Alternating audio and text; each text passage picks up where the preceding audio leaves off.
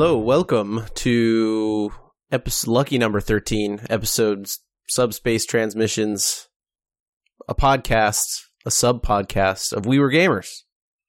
Hello. That's JJ. I'm Andy. We talk about Star Trek on Fridays. JJ, what's a Zahian? I don't know that I know. Honestly. I don't think I learned. We finished season 1 of Discovery. That was about 5 episodes of this show, I think, of us discovering Discovery and whether or not we liked it or not, based on the, I would say, mixed reviews of that first season. Yeah. I think I ended up liking it. But I definitely agree that the first maybe half or so takes some getting used to. I think that I like most of the characters they've created. I'm a little iffy on how well we're going to fit into the previous universe of Star Trek. Definitely that. Including what we're going to talk about today, where they just throw the book out the window. Yeah, I got some questions. They did this special thing for CBS called Short Treks, which is a good idea, I think, in using resources, right? Like, create content without much cost with things you already have. So they made these 15 to 20 minute episodes of Star Trek Discovery that fit outside the main story's timeline. Right. And they are, like, in some cases they're like backstory, some cases they're like side story, some cases they're like just here's a fun character and we wanted to do a thing with them. And then in some cases, I don't understand where or how or what it's intended to be. Yep. So we're here to talk about the first 4, a.k.a. the ones from season 1, not the newer ones. They came out shortly before the start of season 2 on CBS All Access. They were like a lead up. And now they're doing the season 2 ones as kind of a buffer between Discovery and Picard. Right. And I believe Discovery is slated to come back sometime next year for season 3. I imagine post Picard, because Picard is January. Okay. So I believe season 2 was January this past year. So my estimation is that going forward, CBS will have at all times Star Trek running. That seems like something they're going to try and do, right? As a weekly release, much like Disney is trying to do. They're trying to keep you subscribed for your $6 or $10 a month, and so they'll drop an episode of Star Trek every. I assume they know the metrics say that everyone that is subscribed is watching Star Trek. Maybe that's certainly the only reason you or I are subscribed. So yep. All right. So do we want to do these in chronological order or let's just interest, or because they don't really have any like connection to each other or anything. Let's just go start to finish, and then we'll talk about them as a whole at the end, I guess. Okay. Yeah. All right. The first one is an episode about Sylvia Tilly. She is degraded by her mother, which we got a hint of in the show. Titled Runaway. Oh, Runaway, correct. If you wrote down the titles, shout them out, because I did not. I did. Awesome. Runaway, because there's a separate character in here, but something they seemed to do in these was limit the character scope, except for one of them. Tilly doesn't get along with her mom. Her mom basically puts her down and says she shouldn't do the command thing, which we got in the show, show. We knew that was true. So she goes and drinks a quadruple espresso. Yep. Which the computer tells her is not a wise choice. And the computer's like, this is an unsafe level of caffeine. She's like, shut up, computer! I appreciated that. That was a good idea. It was pretty good. And then she meets the Runaway, who is an invisible alien bleeding all over the ship because she cut herself on a box in the cargo bay. Yeah, she had stowed away on cargo or something. Correct, yeah, it seems like. And you would think that the Discovery would have scanned boxes for stowaways after their run-in with the stowaway tardigrade. But maybe it was a shielded box. Fair. Just to be fair. They have a scuffle. She likes ice cream. The universal translator kicks in, and the hissing becomes she's actually some sort of genius. The Zahian princess. The note that I took is Tilly does some first contact stuff. Yeah. Her name is Poe, right? I did not get her name. Okay, her name. The Zahian's name is Poe. Okay, got it. Right. And then Tilly agrees for whatever reason to hide the kid in her room. Yep. Not report her like she should. Don't understand. And then they have some interesting discussions, and they both hate their mothers or something. Right? Yeah, they're having a bad life. The girl doesn't want to become a princess, I guess. She is a princess. We find out at the very end of this episode that she's actually not a princess anymore. That her brother has died, and she technically has run away because she doesn't want to be the queen. Right. Yeah, that's the twist or whatever at the end. Okay. There's no stake in this, right? Because she's not a character that was on the show. Yeah. Tilly's not going to get in trouble for anything. So it's like, okay. My notes are, I have basically two notes. One about the first contact stuff, one about the kid, and it's like, the end? And it's like, yes. Oh, and so basically, you don't have a big note about the one thing in here that I know that you and I are going to be like, wait, what? What is a dilithium incubator, JJ? I don't know, Andrew. I don't know that they know. I would sure love to know, given the second episode of this where, no, thank you, Windows. Don't do that. Why? If you saw my tweet and Instagram before we started this, you'll understand. Man, I gotta turn that stuff off. Anyway, where was I? Dilithium incubators. You posted because I don't know what you're talking about. Oh, well, Windows was doing updates before we started, and now it's telling me about all the updates with loud noises while we record. Thank you.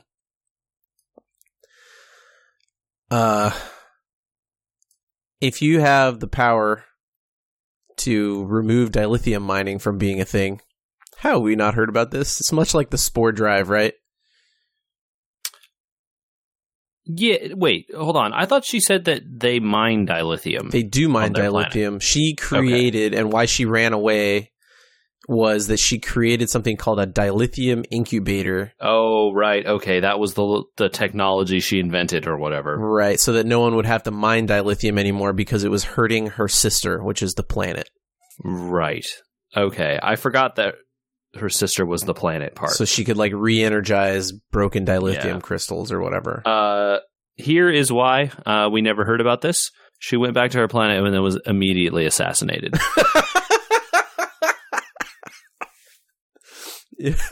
Big Cole got her. Look, dilithium interests are strong in the Federation. And they have a vested interest in keeping those mines running. Yep. Capitalism wins again. Even though I have questions about capitalism after we get to the Harry Mudd episode. Even though in theory capitalism isn't a thing and money isn't a thing in the Federation, which is not apparently true. Is that not apparent? That's not true anymore. They've rewritten that one. That's one of those. Yeah, we'll get there. All right. Yeah. I think this was cute, but at the end of it, okay. It was like, this is a fun short, but ultimately, like you say, kind of actually like all of these, to be honest, ultimately immaterial. I think the Saru one is something we're going to talk about for a while. Okay. But we'll get there. Well, when we get there, yeah. The next one was titled Calypso. That makes a lot of sense. Calypso, JJ, you remember your Greek, is the goddess that traps Odysseus, I believe. Wants to have a baby with them. Then Zeus tells Hermes to tell Calypso that she's got to let Odysseus go because his fate is not to die on the island with her. And she says, okay. Is it the same one that's turning people into pigs? I don't know if Calypso turns people into pigs. Like she turns all his crew into animals or something? Oh, maybe. I just remember the same one, or is this a different one? He goes on several adventures with weird gods and goddesses that have powers. Are you thinking maybe Cersei's the one? Oh, maybe I'm thinking of turns Cersei. people into stuff. Yeah, I think right. Calypso's the one where he gets shipwrecked. Not by the ones that make him go on the rocks or whatever, the sirens. But anyway. Right, that's a different thing. Yeah. Okay. Anyway, Calypso. Calypso. So the Discovery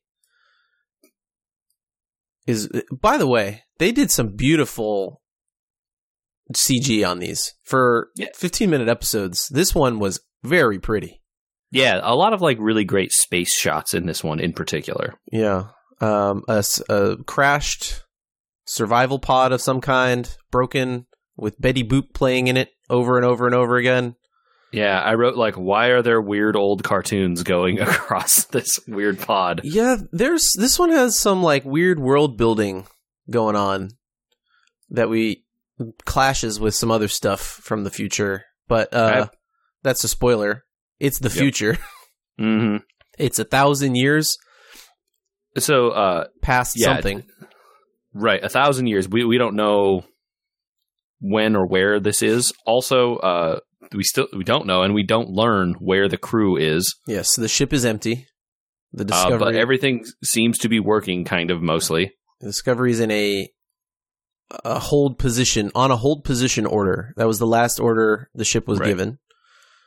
And there's like a weird computer AI now on the ship, which I think the implication is that either they installed it or the ship became sentient.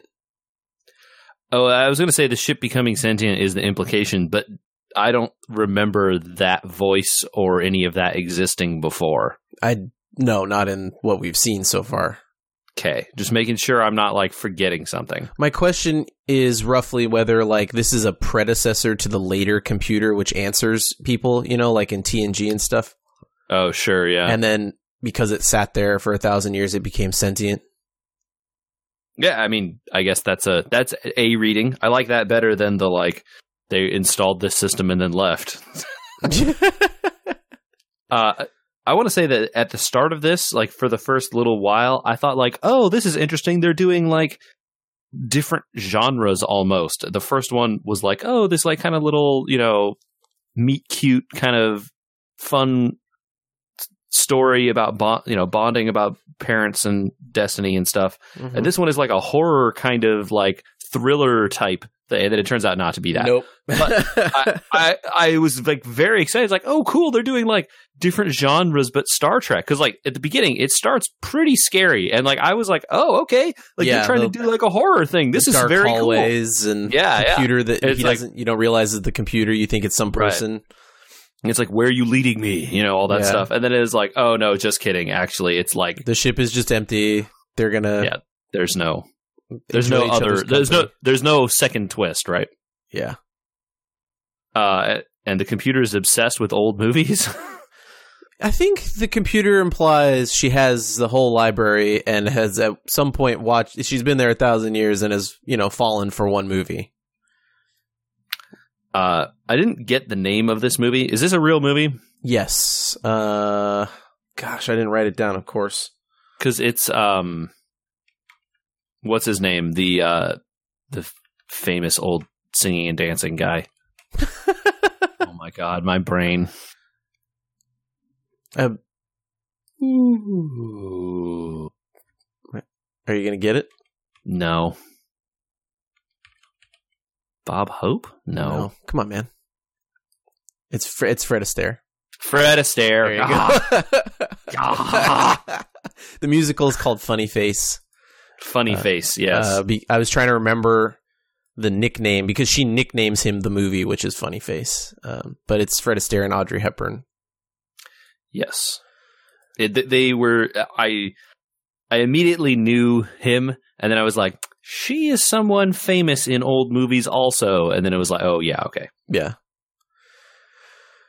The computer's name is Zora. I forgot that. Yes, Zora. And his name is Kraft. Yes. Or that's what she names him. He says his name is like, I don't know, it's like Danger or something. I don't remember. It was something silly. he doesn't give her his name, right? Well, that's kind of part of the story too, right? Like he says people call him this, and then she says, "Well, what's your name?" He said, "Well, my friends call me Kraft," and she calls him Crafty for a while. Right, yeah. And then you find that in the future here, they do some pretty interesting world building. Humanity seems to be maybe at war with itself, or what used to be the Federation has broken apart and is fighting, or that like wherever this guy is from, his planet is at war with other human planets or something? Yeah, something weird happened in the future, which, based on TNG and Enterprise... 1,000 years, yeah. I mean, 1,000 years from the time of Discovery, wouldn't that be in around the TNG-ish time frame? No. Is that... No? Too far? Way further. How far before TNG is Discovery? Like 100 years? I have my bookmarked timeline. Hold on. I thought it was farther than that. TNG is maybe 100 years from now. 100 years from Discovery. Or the season 1 timeline. So Discovery. Discovery is 2255, which we've discussed before. Yes. Next gen is 100 years later, 2364. Okay, so 1,000 is quite a bit past all of Yeah, 1,000 is like Enterprise Y or whatever that we see. The big Enterprise that's the size of like a planet. Which I think you see and I can't remember which show you see it in. But there's no implication in the future stuff from Enterprise that, the guy that comes back in time and does that whole show. Mm-hmm. Timeline with the Time War and all that. Isn't that... Oh, that's Voyager. No. The Time War is from Enterprise. Oh, Enterprise. Sorry. Yes, Enterprise. Okay. Yeah, but he's from way in the future, and there's no implication of the Federation having broken up or anything. So they chose a large number to give themselves a lot of room. And I mean, who knows what part of space it is also, what's going on out She here. identifies him based on his tattoo. This is an interesting one. There's a lot of world building in this one for something so flippant at the end of it. The computers just have like omnipotent databases of all knowledge somehow, always. So like it doesn't surprise me that the computer knows where this dude is from, even though it's been 1,000 years, right? Yeah. It's just an interesting side note, I think, for the whole episode is like, wow, there's some weird like future world building here. Maybe that they're thinking about doing a show that far in the future or something. Yeah. He's lost his family. He's from his family. They eventually become friends. Then he realizes he can't stay there. The computer lets him go. Yes? I was like, he. Hold on, bro. You didn't talk about him doing the creepy dance with the computer. I didn't want to talk about it. Come on, man. That's the thing. Okay, you talk about it. I didn't want to talk about it. It's weird. It is weird. Because the computer has been nice to him, I guess, he decides to do something nice for the computer because no one had ever done anything nice for the computer somehow. Mm-hmm. Well, she's been alone for a long time, I guess. Yeah. It's also still a computer. I don't know. And so then he dresses up as Fred Astaire right from the movie and learns the dance that he does. And then the computer decides to project herself into the scene with him so that they can do a creepy dance. Yeah, it was touching when he tells her to hold, and then she follows the order, but the projection cries or something. Yes, yeah. Okay, and then she lets him go.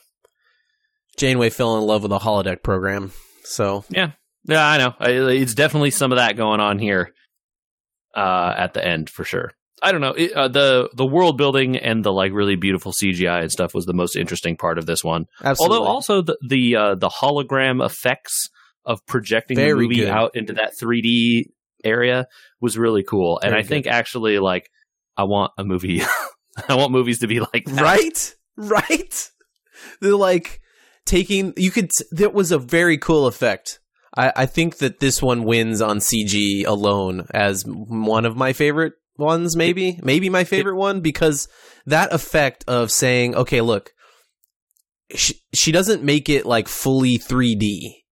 But it's almost like she transforms it from a flat movie to like a stage play. It reminded me of a pop-up book.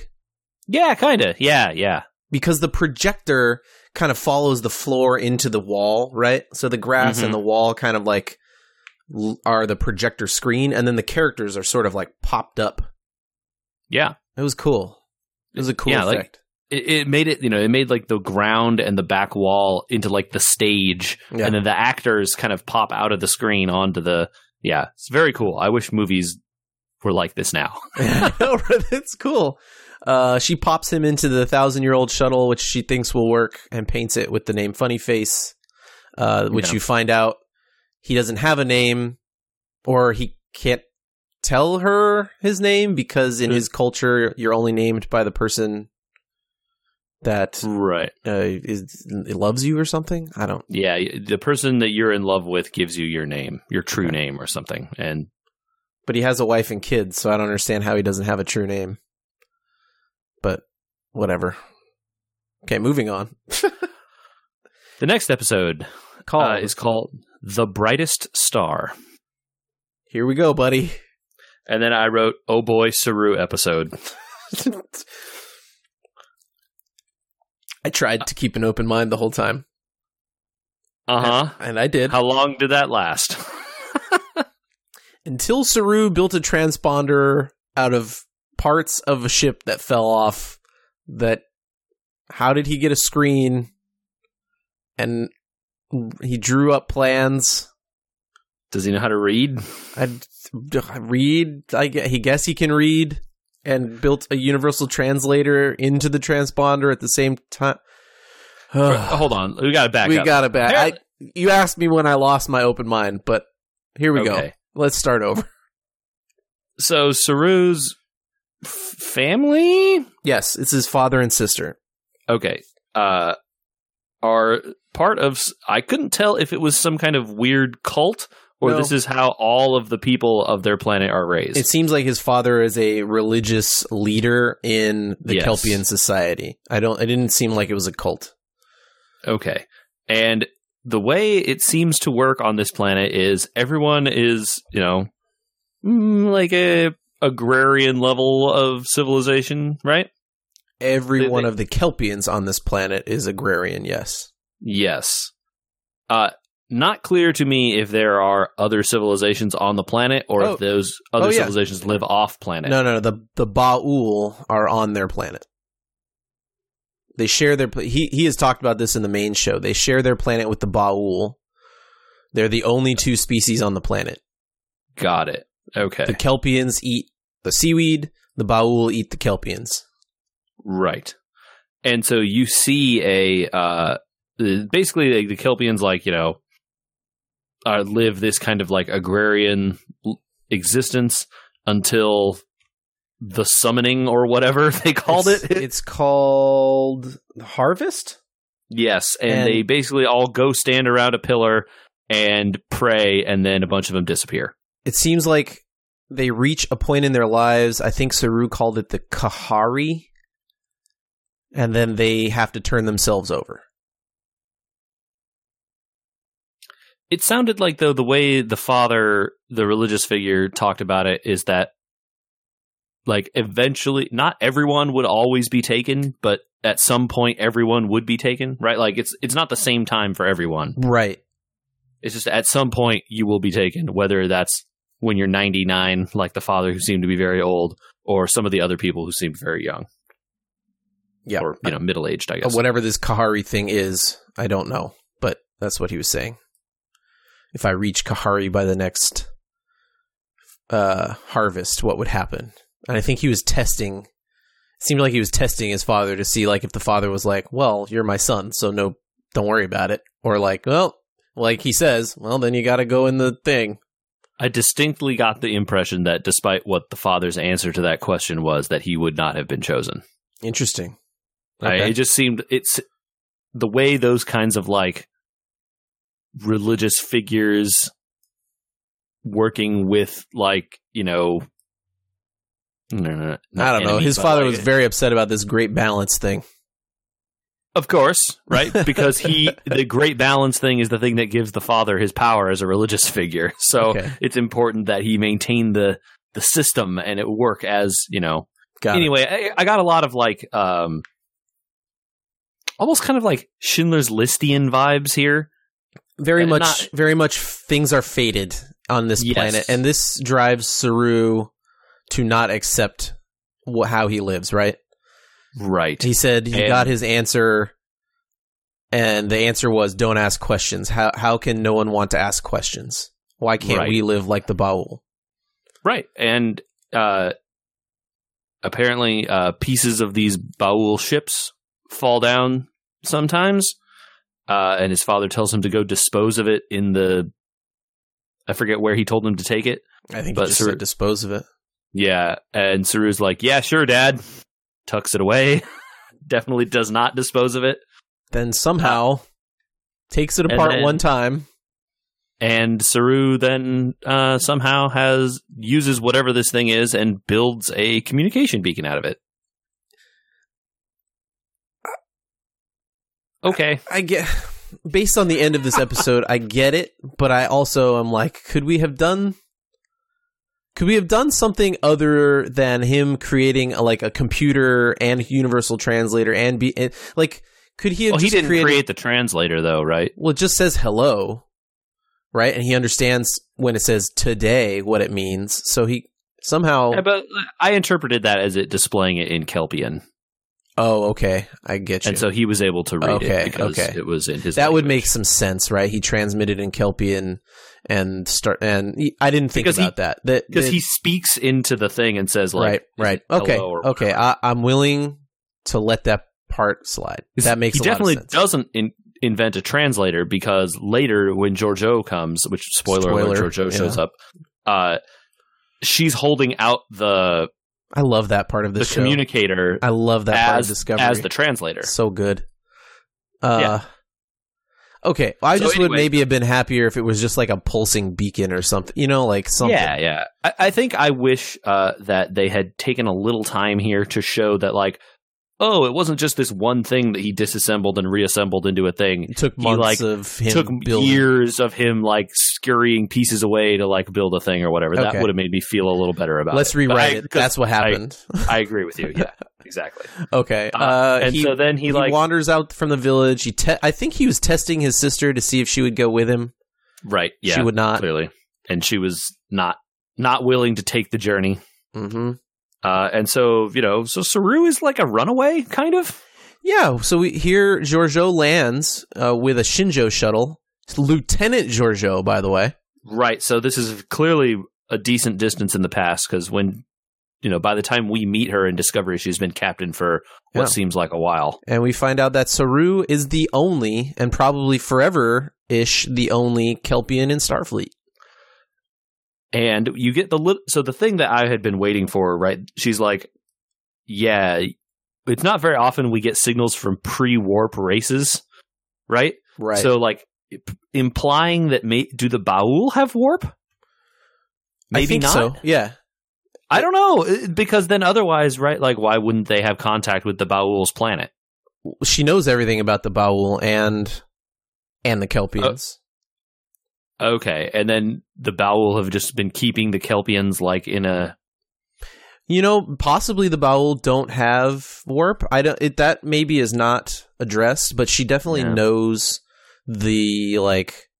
She knew the situation. She knew the situation of the Kelpians and the Baul, right? And then, so then I'm like, well, where is all of, like, Starfleet's... like first contact stuff and the like prime directive and all these things. And she's like, I had to convince them to ignore all that stuff so that we can take just you because you're some exceptional genius. Which, I mean, based on his ability to build the thing out of that thing probably is true. Right. But also, like, I don't think Starfleet makes exceptions to those rules, or they shouldn't be. Yeah. Odd, right? Odd explanation for saying, like, yeah, Saru's the only Kelpian. Right. And so, like, I took this whole, at the end of this, right? It's like, it's it's tragic. He has to leave his family and his way of life behind, and he can never come back, right? She says that. Yeah, interesting, right? And so, like, this whole thing is their explanation for why you've never seen Saru or his species before. I think, and it's like, given what happens to the Kelpians, one could see somebody making the argument and saying, okay, well, normally the Prime Directive would say we would leave this person alone to help develop his society, but in the next year or so, he's going to be culled or harvested, and it's not going to affect his society. Mm-hmm. So would Starfleet stand to benefit from integrating a Kelpian into their culture instead of wasting him if he has this ability to understand stuff way beyond himself? I don't know. Yeah. Okay, I hadn't thought about it that way, and you're right. That's like a pretty decent argument. It's an argument. I don't know that it's a decent argument. Well, it's an argument it's decent in the scope of this. Yeah, it's an argument akin to what they would make maybe in TNG. This is a argument that they could make in a thing that took about 15. Yep, we've talked about it about as long as the show went on. So exactly. So I think this was the most needed of the four. Of the four, I agree with you. I think here that this one is the one that Saru as a character, you get little hints and bits of his culture or whatever, but you definitely needed a little more characterization of him. It changes him from being an annoying coward into, okay, of all the people in his society, right? Like he said, I felt fear and hope, and I walked towards hope. Right. And it gives him, it makes the entire adventure for him seem like a brave step rather than being an abject coward all the time. Which is how you encounter him, right? So, yeah. Needed for developing his character for season 2, I think. Yeah, and pretty fun to watch. Harry Mudd. The Escape Artist. The best opening of these 4 episodes. Absolutely. We didn't talk about it, but they created a short version of the Discovery opening, which they then tacked on some extra music and funk to for Harry Mudd's episode here. Mm-hmm. This entire episode is completely ephemeral, but very fun. Yes, and changed my opinion of Harry Mudd to... From before he was lip service to the original Star Trek, right? Yeah, sure. Definitely. We have to have this character to tie this into the timeline, and this character was kind of ephemeral before, so let's use him now. Now he's kind of like, okay, he's probably back for season 2 if he's in this, and they're starting to like remind you that he's a character. Like not a character, but a character. You know what I mean? I don't know that he's going to pop up again in season 2, but I definitely think that this was like, hey, we're already paying Rainn Wilson. Is that the guy's name? Yes, Rainn Wilson. Yeah, he directed this too. We're already paying him to be a part of this show.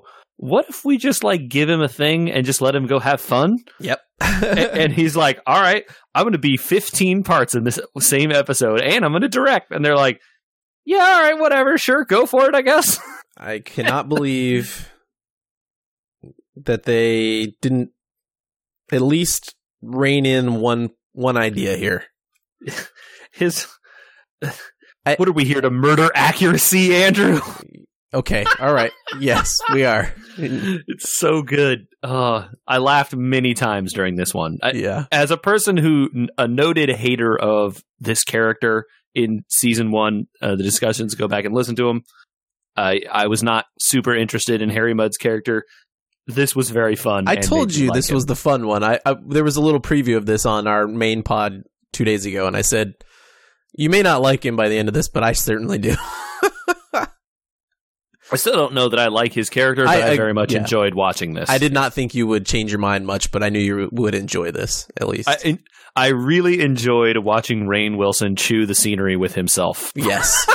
Yes. Very good. Yeah. And so, I mean, the quick story, this guy... I don't remember his race, but he's got tusks. Don't remember his race. Yeah, he's got tusks, and he has captured Harry Mudd, and No. He paid a bounty hunter for Harry Mudd. Right, and is going to now go turn Harry Mudd into the Federation for the reward. And in revenge for what Mudd did to his sister and an item he stole from him. Yes. And so most of the episode is Mudd trying to sweet talk his way into this guy's good graces, with a bunch of weird anecdotes and flashback scenes to other times Mudd tried to charm other people when it generally didn't work. So good. That part is so good, where he's like, with the guy keeps telling him like, this line can't possibly have worked on anyone, and then it keeps flashing back to a time it fails epically. Yeah, and it's like, he's like, there's no way anyone would work, right? And he's like, he's being led on a chain by a Klingon bounty hunter, and he's like, well, maybe if you were a little taller, you'd be able to find your ship. She's like, I'm not lost. Definitely was lost. Yeah. It was good, and very silly. And then the piece de resistance at the end. The bounty hunter finally makes it to... And Mudd, meanwhile, it's like, please, no, like, don't turn me in or whatever. Makes it I'll to do a Federation anything. ship. And the guy's like, oh, good. You have Harry Mudd. Great. We'll, come on in. We'll take him from you. And then he comes in and he's like, yeah, where's my bounty? How do I get this money, you know? And the guy's like, yeah, no, this is an android. And sorry, you got swindled by this other. Let me guess, you bought this from a woman. Yeah. And he's like, no, that can't be true. Watch. And he like yanks his arm off, and yeah, he's totally an android. What was the line? I'd be sitting on a beach sipping kippers or something like that. Yeah, sipping kippers or something. And then you know, he says the line, and then all the androids, all the robots, go into like this feedback loop of saying it. So like the Starfleet guy leads him to this area. The door opens, and there's like 10 other Mudd androids in here, all talking to each other and all trying to like tell stories and like just be like. They're ridiculous. all Harry Mudding each other, right? Like, yes, they're trying to out Harry Mudd themselves because they're androids, maybe, but I would call them more like facsimiles, right? They're not right. They're not data androids. Right. The guy says that they have like a small layer of human skin on the outside to like show up as real, but they're just robots, built to distract you. Yeah. And so all the robots are all dressed differently. One's in like a pirate uniform and one's wearing a captain's hat and all this other stuff. And then, you know, they're all just like talking to each other and telling stories. And then the guy says the line about be on the beach drinking kippers. And then they all start saying it. Feedback loop. So good. It's very, very funny. And then the end scene smash cut to a ship full of Harry Mudd androids and the woman bounty hunter. Who is Harry Mudd. Takes her mask off to reveal that she is Harry Mudd. And he then sits back in his captain's chair and drinks a kipper, which is some kind of weird space drink. I know we don't want to there's no point in destroying accuracy here because, you know, data, androids, people. Oh, no, that was a line from earlier, right? Yeah, but when we talk about it, right, like, you could be like, wait, but everyone's fascinated by Data because he's an android, but but obviously these were like, these were not quite androids and all. But one thing I did want to discuss outside of this that we've seen in Discovery and we see in this that is in direct contradiction with one of the maybe most memorable scenes of First Contact, when Picard is talking to, what's her name, the woman in First Contact that he takes through the ship with him. I know who you're talking about. I don't remember her name. Yeah. About society in the future and how they have no money anymore because everyone's willing to work for the benefit of each other. Right. Which, if you think about it, is not like that's not even socialism, right? Because it's utopian. It's utopian society because even in socialism, you need some sort of currency in order to exchange for non-essential goods, right? Like, you would need a way to buy art and music, and you don't need to buy anything. It's socialism. I don't know. There's a whole lot of like, it depends what you mean by socialism versus communism versus communism. In theory, the death of art and stuff like that could happen. But so let's back up and say it's utopian, right? Because you have artists and all these sorts of things. What he describes in First Contact. in Discovery and Harry Mudd here, they describe the Federation as having money. And, it's clear that money still exists and people have it somehow, because also in DS9 there is money. Yeah. On the station, and so they just quietly Starfleet guys in that bar paying money to Quark for those drinks. So have they just quietly abandoned this idea of no money utopia, or I don't understand. I mean, maybe they have, and it's just people in the Federation help each other for free, but to deal with outside races, you have to have money or something. I don't know. The Federation trades for money, and then captains can mete it out when people need it. I don't quite get. Someone needs to explain how we've abandoned this next generation idea. Teach me the economy of the future, okay? Come on. I need a class. Yeah, in economics here. I would love. I mean, I suspect what's happening here is that they had this idea when they came up with the show, right, in TNG, and they're like, oh, we can make this, because they never really talk about money in the original series that I recall, though I haven't seen all of it, so I can't say for sure, but it's definitely very, they're not talking about money there. TNG, they, pretty much explicitly say, we don't have money. Yeah, absolutely. And then in DS9, they're like, yeah, actually, there is money, though. And now it's kind of remember DS9, there's money. We got that. That's a thing. Yeah, whatever. And it's kind of just a gentle retcon, or a way for them to tell stories about things that involve payments and stuff without having to stretch really hard to figure out how to handle money in a society that doesn't have money. I don't know. I don't want to rip too hard on this episode because this episode was a lot of fun. So yeah. The Enterprise I was thinking of earlier is called the Enterprise J, which is a universe class, aka it's a giant moving planet. And you see it in the 26th century, so that's not even close to 1,000 years in the future. That's more. No, that's 26th century would only be 400 years in the future. Right? Because that'd be 27 something. Oh, right. Yeah. So what is captained by a Dax, by the way? Cool. What show was this that this showed up in? Showed up in. This is actual research that we're doing. I think it's on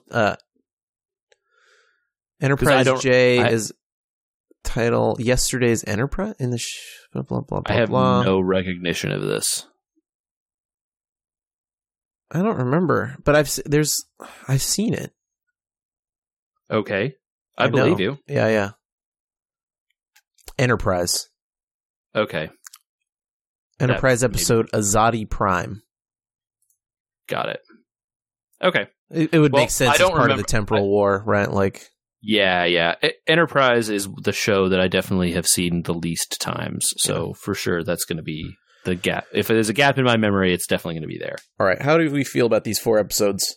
It was fun. I had a good time. I had a good time too. I don't know that they definitely used the word earlier that's ephemeral, except for the Saru one, which adds character depth. They are ephemeral, right? And I think the Saru one is, if any of these ever get a reference in the main story, it would only be the Saru one. It has to be, right?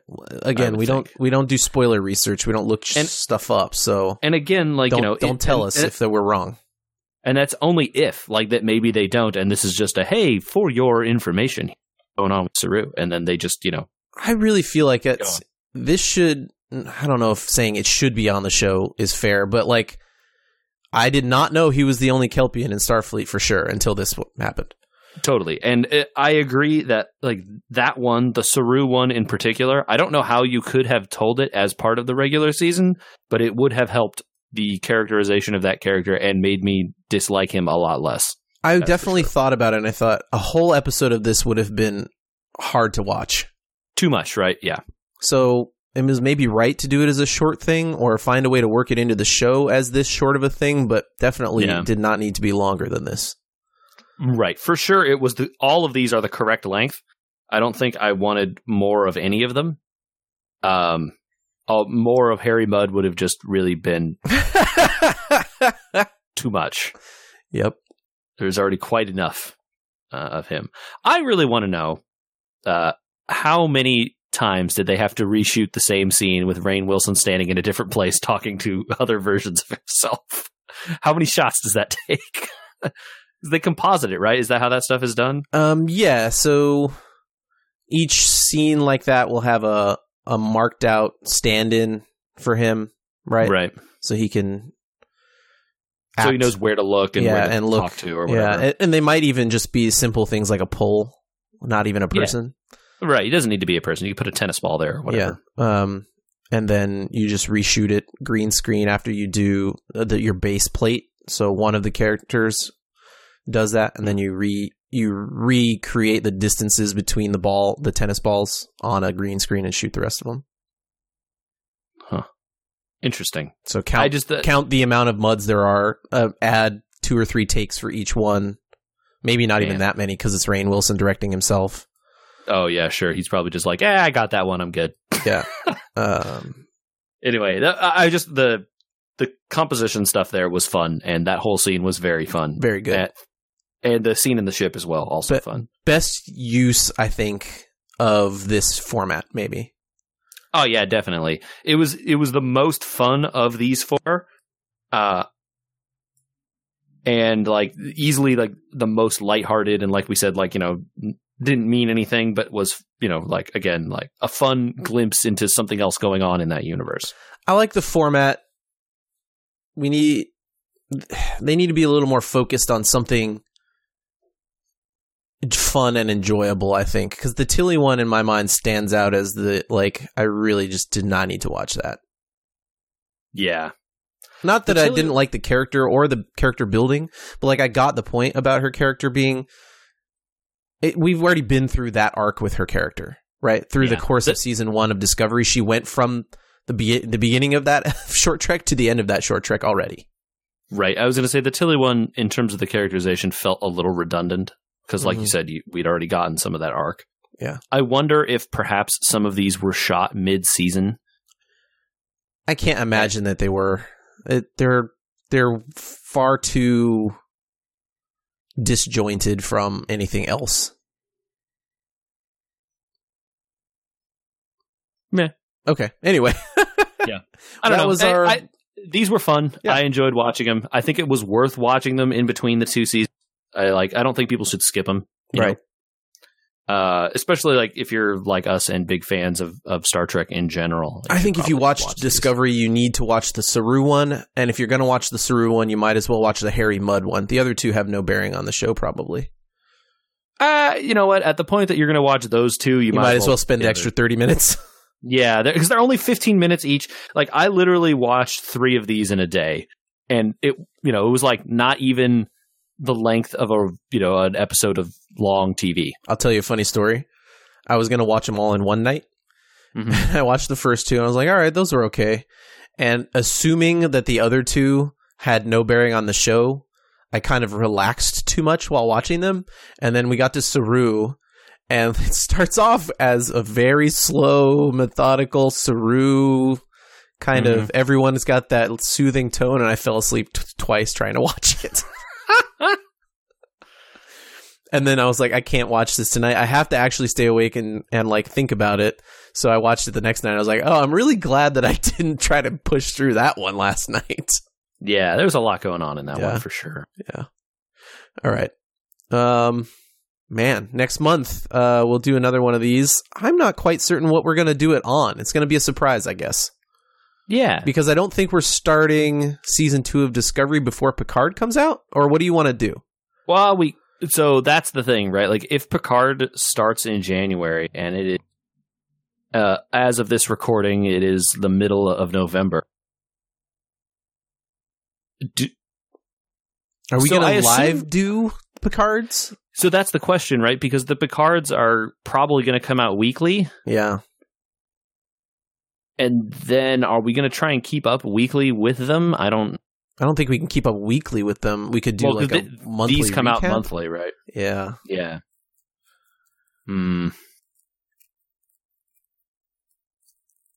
That's what I said. I think the next one's a surprise, and maybe even January is a surprise.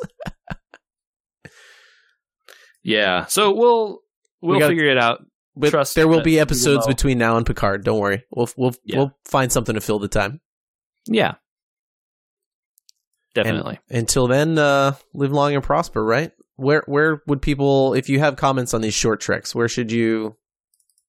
Well, you can definitely let us know about these ones. Don't tell us about the other ones that are coming out or have already just come out. We know there's a Tribble one. We don't want to ruin the characters that are in those, because like these, it'll be based on stuff we've seen. We haven't seen in season 2, so right. So I'm sure that we know they're still making them. Please don't tell us about them. However, if you want to talk about these 4 with us, you can send an email to podcast@wewergamers.com, and we will absolutely read it and be interested in talking about it if you're interested in saying stuff. Yeah. Thank you for your emails and feedback on we've gotten some feedback on these episodes, and we appreciate it. Thank you. Yeah. Also, you can find us on YouTube. Search for We Were Gamers on there and follow the channel on there. You can get this very podcast there.